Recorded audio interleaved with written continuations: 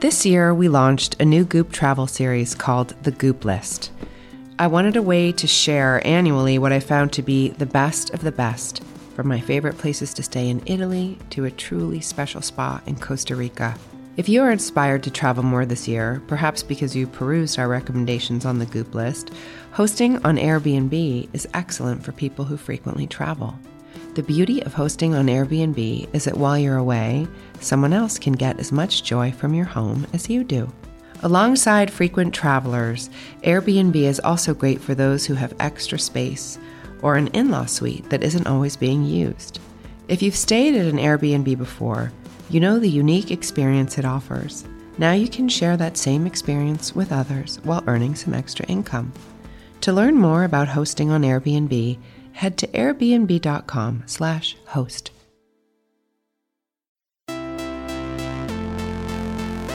Don't hold anything too tightly. Just wish for it, want it, let it come from the intention of real truth for you, and then let it go. For me, our soul is like, it's unbound, it's limitless, but we will use words to limit ourselves. When people stop believing that somebody's got your back or Superman's coming, we turn to ourselves, and that's where you become empowered. Courageous participation attracts positive things. I'm Gwyneth Paltrow, and this is the Goop Podcast, where we bring together thought leaders, scientists, healers, creatives, and seekers. I'm so grateful to be able to interview these bright minds and share their incredible wisdom with you. And I especially love listening to the conversations that are led by my brilliant co-host and friend, Erica Chitty. Erica is the CEO and co-founder of Loom, and she's been a part of the Goop family since the beginning days. We believe that simply asking questions and listening has the power to change the way we see the world. I'll let Erica fill you in on her guest today. My guest today is Melissa Febos. Melissa is the author of Girlhood, a collection of essays about her journey through adolescence into adulthood. It's a book about transformation and a harrowing examination of how women are conditioned to be complicit in their own sexuality. Her book combines her own experiences, interviews with other women, scholarly research, and cultural examples. Today, Melissa and I talk about the messages we receive as young women, or girls. We talk about how important it is to slow down and acknowledge our emotions, and how the things that happen to us in the early part of our lives are in many ways inextricably linked from who we are as adults. The only difference is awareness and the ability to be softer and gentler to ourselves. I learned so much from Melissa about taking care of your body, the supportive qualities of kink and BDSM, and how her marriage has given her permission to truly be herself and speak to the things that she needs most. Let's get to my conversation with Melissa Febos. So excited to talk to you today. Like I said, I've heard so many incredible things about your book through women that I really love. And, it's interesting. We were just talking about kids and animals and the kind of the responsibility of care. And, for me, it kind of widens the funnel a little bit in terms of just thinking about that construct of care and thinking about how kind of foisted that is upon women or people that identify that way. And, taking in your book, which is this incredible journey that you map out for us from girlhood to adulthood, it starts really in this place of, exploring what it looked like for you to be bullied growing up. And I'm really curious about just how you mapped out that trajectory. Because I think even as little girls, we are kind of put in these positions of like care and what you're supposed to do. And I feel like even that construct somehow is a propellant for bullying. It's like, what are you exhibiting or not exhibiting that puts you in the position to be the girl that has that experience? And then threading that all the way through to you moving through puberty and then moving into dominatrix work, which I really want to spend some time talking about. But I'm really interested in how you mapped out that journey and figured out that these were the stories that you wanted to tell. To be totally honest, if it had occurred to me all at once that I was about to embark on the particular sort of narrative path that I did at the outset of the process before I had begun writing, I think I would have resisted it tooth and nail, because I mean, one, it's a really daunting project to take on. And two, I had to write my way into a consciousness of my need to tell those stories. And what I mean by that is, if you had asked me at any point before I wrote, the first full length essay in the collection, which is really about a pretty profound experience of bullying that I had in adolescence. If you had asked me at any point before I started writing that essay, did you have any experience of bullying? I would have said no. I've never been bullied. I was very lucky in that way. And that came out of sort of a number of factors. And one was that I was really committed to a story about myself, that I was self-sufficient, that I was unaffected by things, and that if I saw the vulnerability of other people, it almost canceled out the ways that they could be harmful to me. Right. And that is where I think the burden of care sort of comes in some ways. And I still see this, where it's really hard for me to hold other people accountable for their harms and their behavior in my own mind if I can see how they are wounded. Right. And those things aren't mutually exclusive. One doesn't preclude the other. Right. And this is something we know, like hurt people. Right. But as a kid, I didn't know that. And I certainly hadn't internalized it. And parts of me still haven't internalized it. So when I started writing this book, it was really just an instinct. Right. I had an instinct to write about why I like doing certain things as a dom later. And that story I just kind of pulled it out of me like a ribbon, where I was like, whoa, what is this? It's way longer than I thought. And from that, I sort of moved into a related essay and then a related essay. And I had probably written, 4 or 5 of the essays out of the 7 or 8 that are in the book before I was ready to recognize that what I was writing was a constellation of topics that was sort of telling this larger overarching story, which really sort of boiled down to being much more effective than I ever wanted to admit to myself, right? Out of self-protection. And so I had the kind of luxury of taking it chapter by chapter, essay by essay. And then once I sort of had that moment of reckoning where I was like, okay, I'm in this, I need to finish it. What is it that I'm trying to say here? Then I was able to sort of zoom out a little bit and think about where I had started from and where I wanted to get to and who I was writing it for. I think it's really interesting what you just shared about your kind of forgetting and remembering of your bullying experience when you're an adolescent.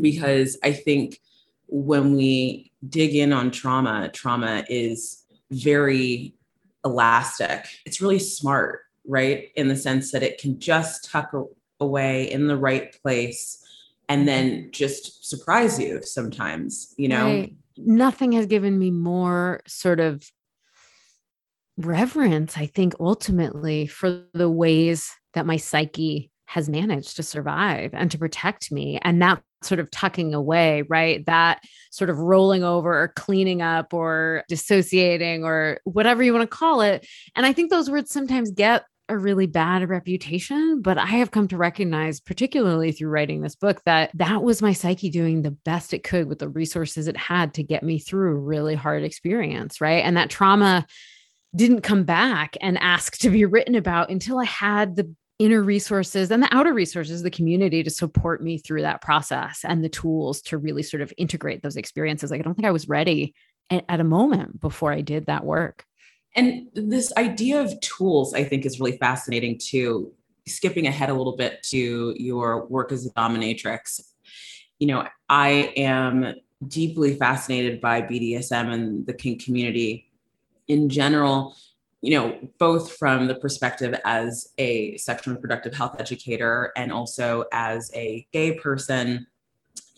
And I think what's interesting and what I think most people don't realize about the kink community is that it is so tools orientated. It's so contractual. It's so explicit. And as a result, it's actually less confusing than vanilla sex encounters that tend to have a lot of complex emotionality that can be really hard for trauma survivors.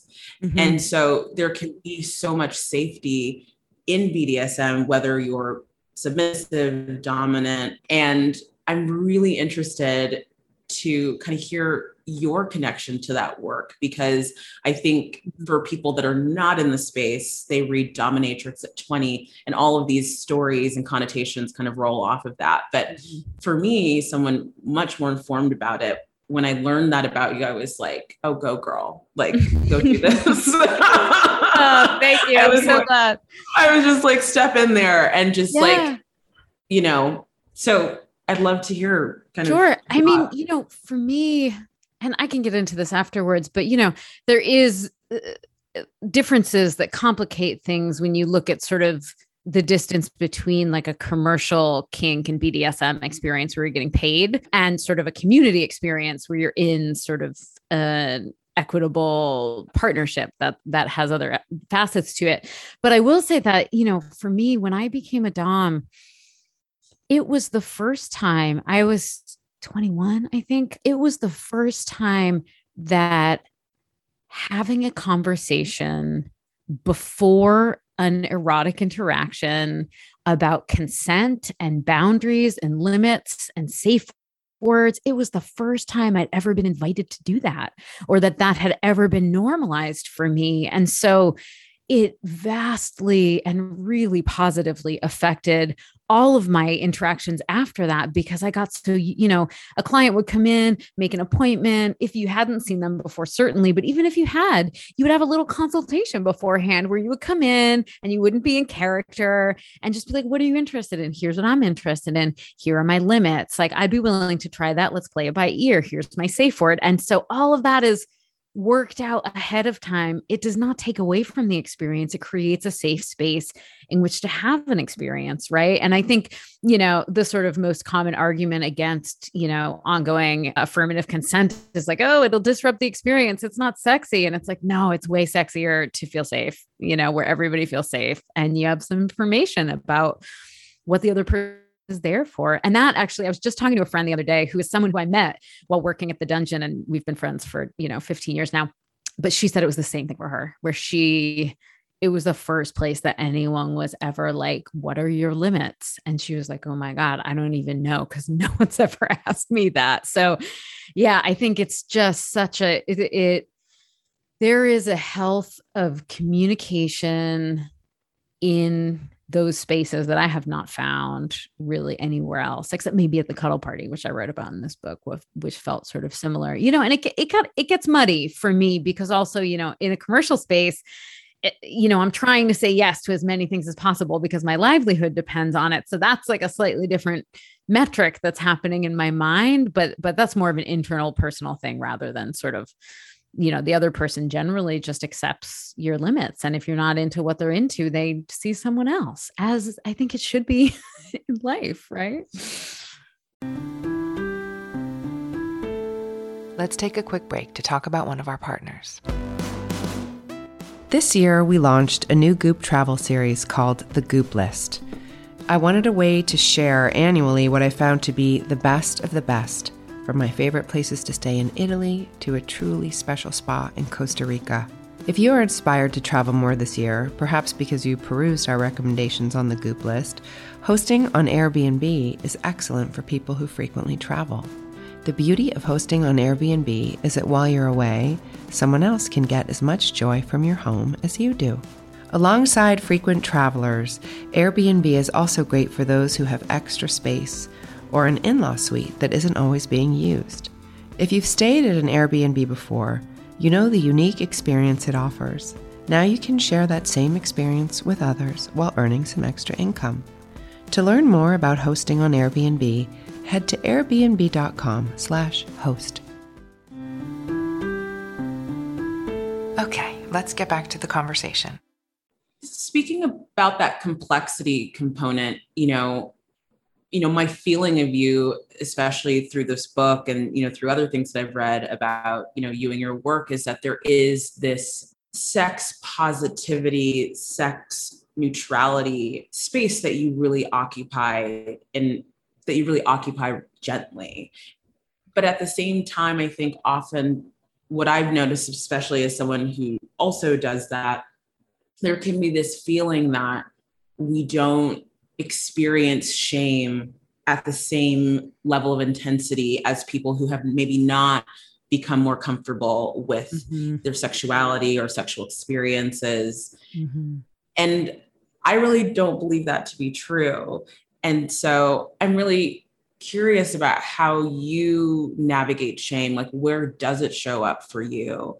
Whether it was in the writing of the book or in just, your day-to-day life being in the body that you're in. I mean, yes. The short answer.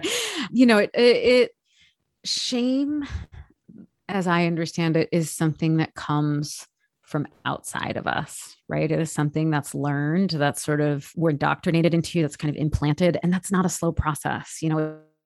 It's something that starts really, really young, and that gets reinforced and perpetuated through infinite, sort of the granular to the macro, in social situations and sexual situations within ourselves when we look in the mirror. And so, in the past, I think I had a kind of a fraught relationship to my own shame and my own inhibition when it came to sexual stuff, and when it just came to like being in a body, and I thought, like, I'm a feminist, I'm a queer woman, I've experiencing kink. Like, it's that assumption that you were talking about where it's like, I should be over this by now or something. And then, I've really learned to have this kind of self-talk that answers that says, you know what, it took a long time to implant that mechanism for shame. And it's going to take a long time to undo it. We also live in a world that is still perpetuating it and reinforcing it. And I think it takes an equal force in ourselves, in our relationships, in our own lives to combat that. And it's slow, careful, consistent work. Like, it's a practice, And so I've found that, I don't know, like I've had meditation teachers that talk about something called the second arrow, which is basically like the feeling you have about the feeling, like the shame I have about my shame, and how unhelpful that is. And so I think, like, you use the word gentle, and like moving gently through those experiences has been so much more conducive to getting free, where I'm like, hey, okay, of course you feel scared to like stand naked with the overhead light on. Like, of course you do,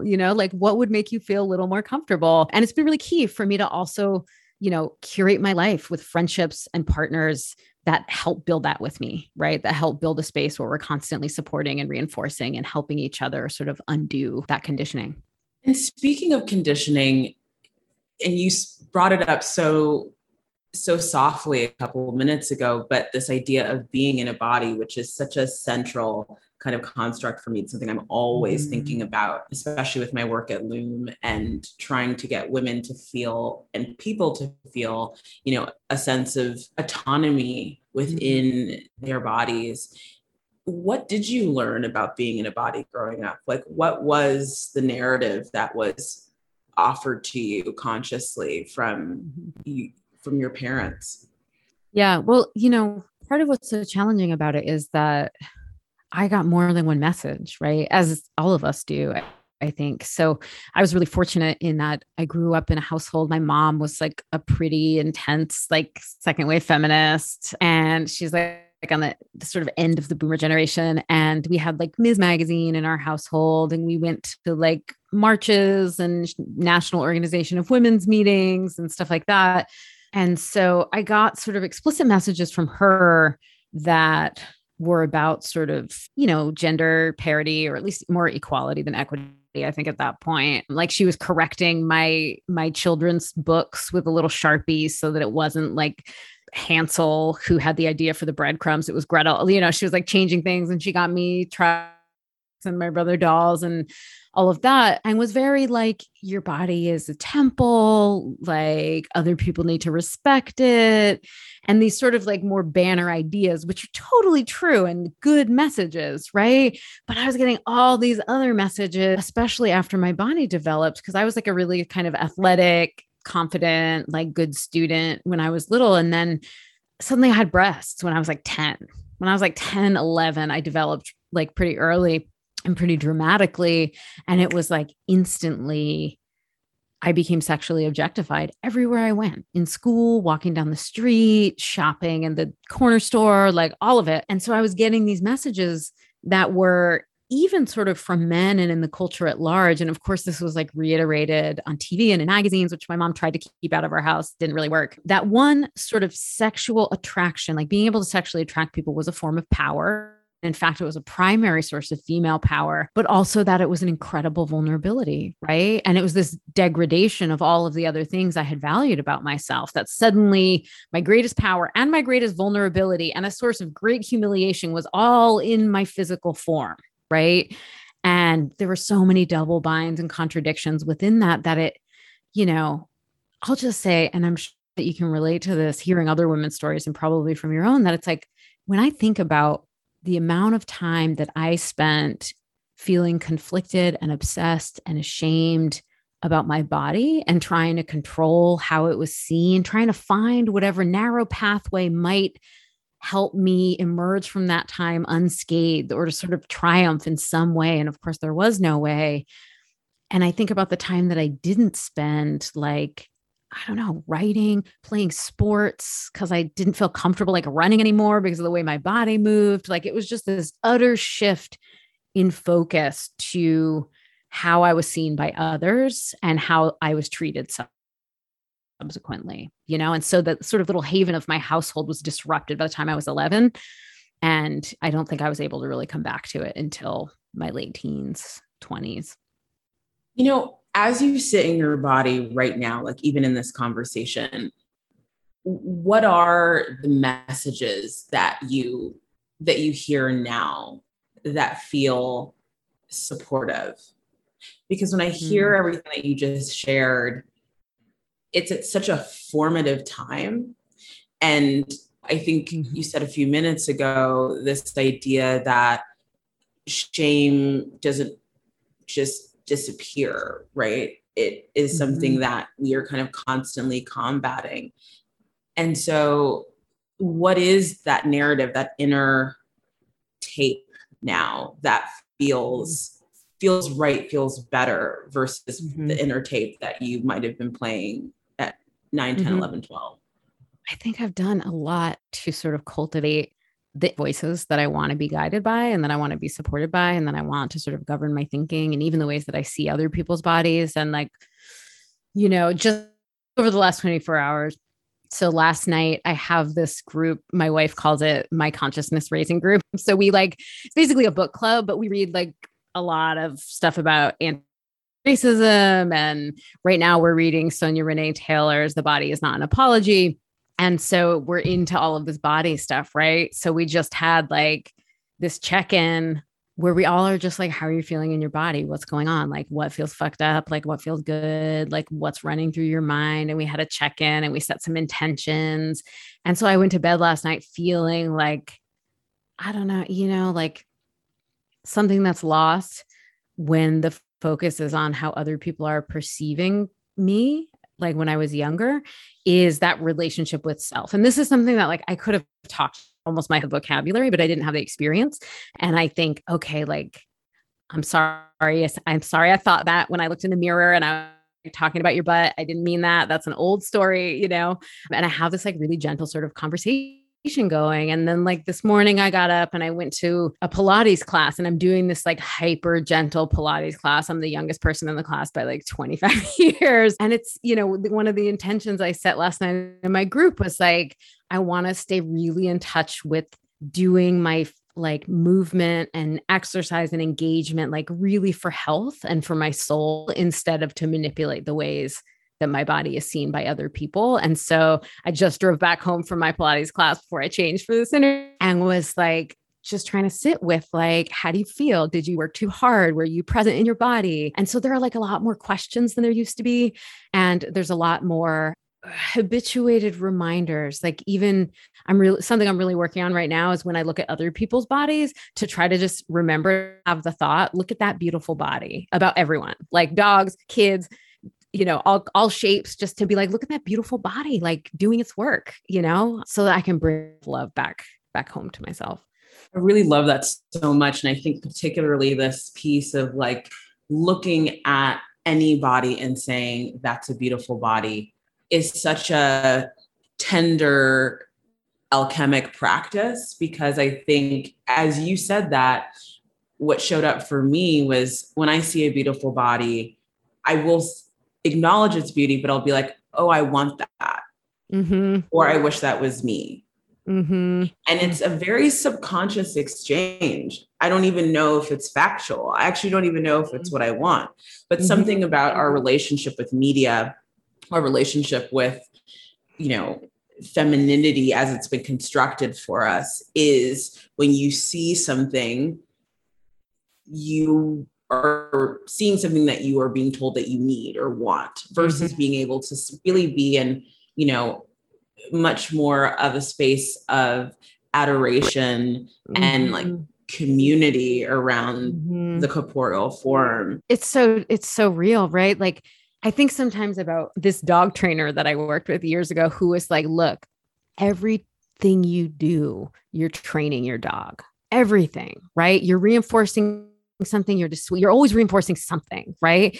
And so without getting like too paranoid about it, I try to apply that to my own thinking. And I spent so many years doing exactly what you're talking about. And it still crops up all the time where I'm like, oh, I should look like that, or I want to look like that, or like, I'm scared to look like that. But just like trying to like really expand my notion of what beauty is, of what is desirable, about what is fundative is, that's running through my mind when I look at different kinds of bodies. Because like, my internalized fat phobia, for instance, so deep. Like I was an eating disordered teen, and it feels like one of the last realms where there just like isn't that much conversation about it. It's still so socially acceptable to be really blatant about our fat phobia, whereas like, lots of other things are still happening, but we're much more careful about the way we talk about them. And so I'm really just trying to change that talk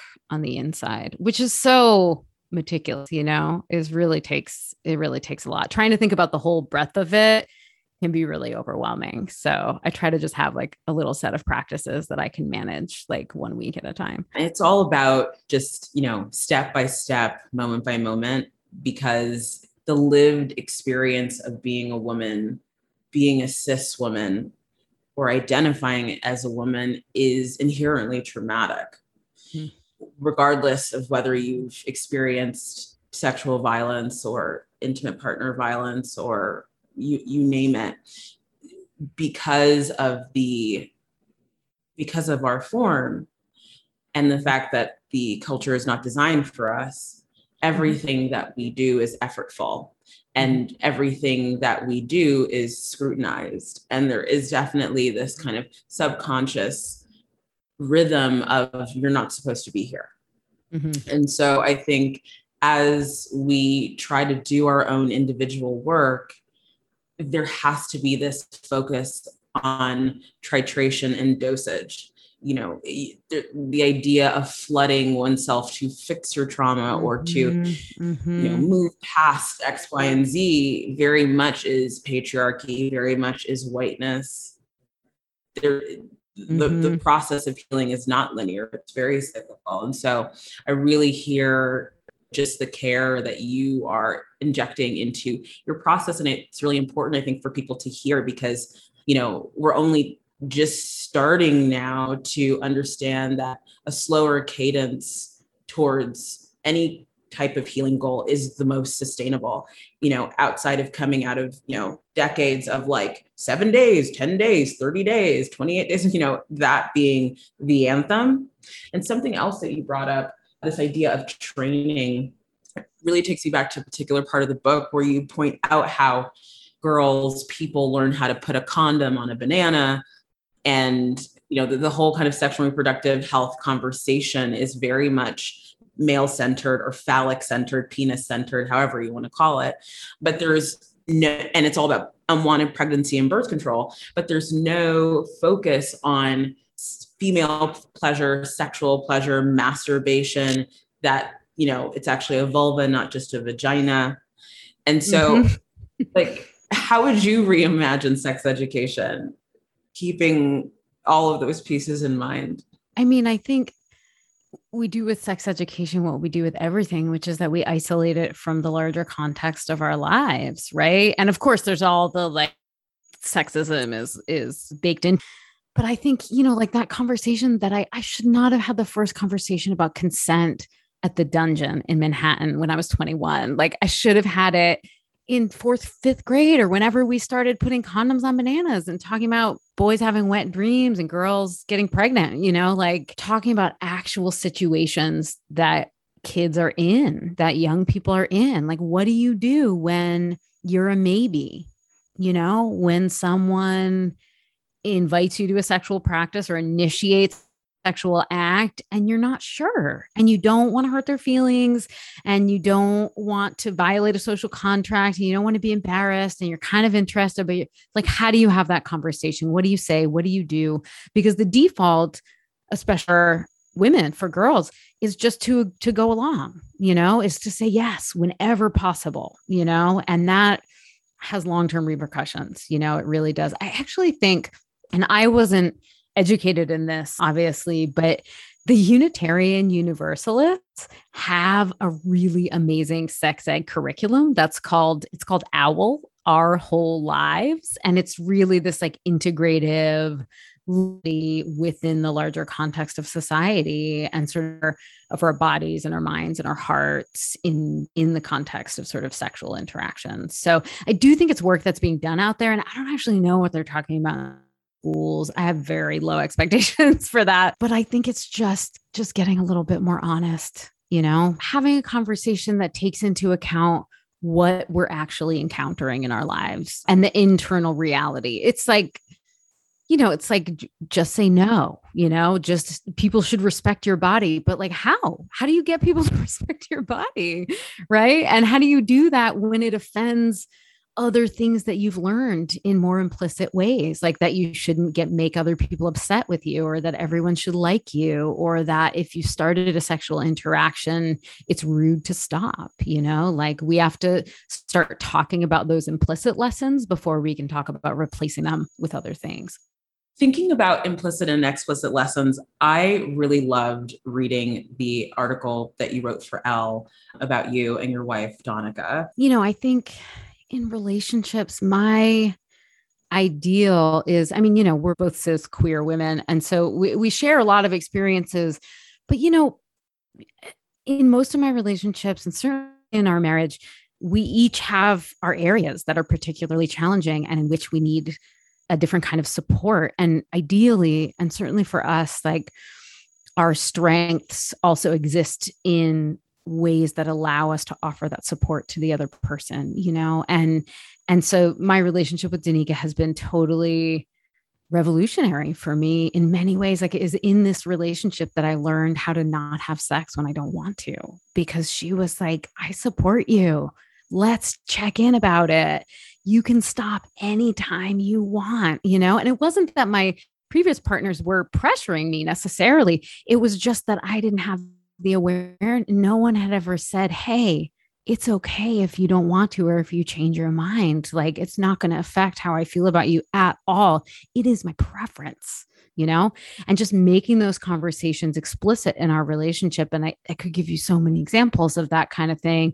It gives so much fuel to the energy I have inside myself to feel safe doing that, because then there's a whole bunch more work inside myself to do that. But to have a space in our home, in our bed, in our relationship where I know I'm supported in that work and where I can talk about it when I take 2 steps back, it's just absolutely invaluable. I've grown so much, and it's tricky because talking about this stuff is hard. It's so vulnerable, and I wasn't capable of it. I think I even probably had some relationships in the past where it would have been possible, but I just wasn't there yet. I couldn't say it out loud. And with her, it was just like the right time for both of us in multiple ways where we're able to sort of take that leap, ask for what we need, talk about why we can't meet a certain challenge, and be supported by the other person, and think about strategies together for each other and to grow in those ways. So it's been huge, totally transformative for me.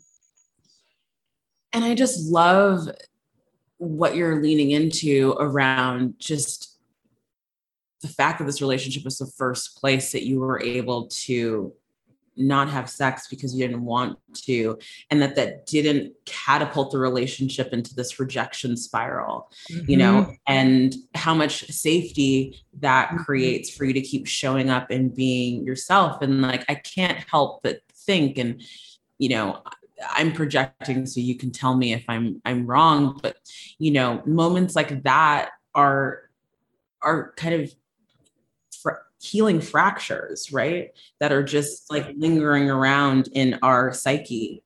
And I think to get that opportunity, like in your 30s, is such a gift because, I think when you have a very linear relational trajectory, maybe you've been with one person since you were maybe in your mid 20s or early 20s, and you've stayed to that person maybe in your 50s.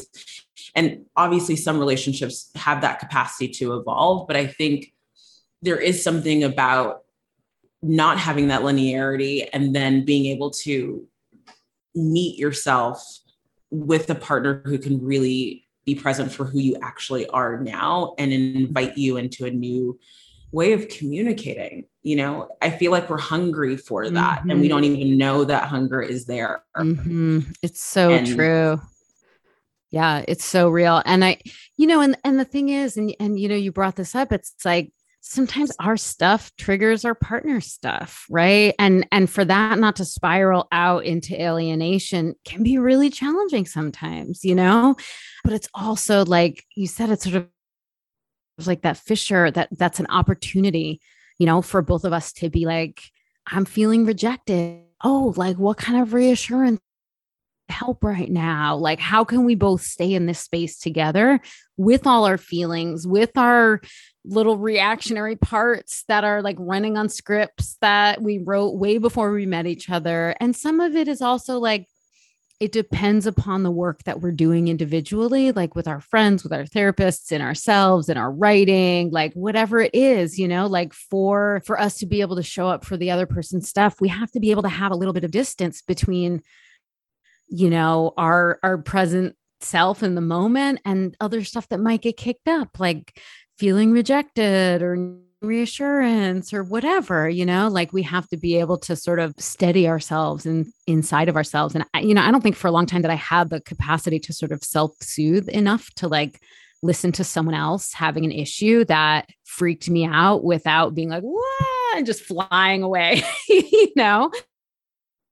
to really stay there and listen to what they were saying and not let the narrative inside my head start to drown them out. Like, it's so advanced. Relationships, it's really intense. And I think for me, the thing, and I think I wrote about this in that Elle article that you mentioned, I really had to sort of, before I met her, take some time alone with myself where I wasn't in a relationship, which I had never done, like since I was a teenager. And I spent a year just like, I'm not flirting, I'm not dating, I'm not doing anything, because I just need to like figure out what's going on in here and what I want and what I want to do differently from what I've been doing. And that took some time. I had a very similar experience with my current partner. I spent, I was in a hetero relationship with a really wonderful ex-husband. And, after that took about a year and a half where I was really, for the most part, on my own and in the confines of the pandemic, which as painful and intense as it's been, offered me this opportunity to really create a healthy relationship with isolation. And the unlock around that was how much I really loved it and how much it like helped me healthily compartmentalize like what made sense for me. And it's interesting, I think, before getting into this relationship, which is a deeply profound relationship, I really had to change my value system. And it was enforced on me in the sense that I couldn't do a lot outside of, my house, sheltering in place, all the things. But what I really walked away with after a year was that, especially even in all the work I did as a doula, was that I really evaluated myself or evaluated my worth through how well I took care of other people. Yeah. That was really like, I'm taking care of everybody really, really, really, really well, then I'm good. Not even like I feel good. No, I am good. Like I'm a good person, And over the past kind of 2 years, really, but particularly over the past year, I've really renegotiated that value system to understand that that is no longer how I want to kind of equate my value.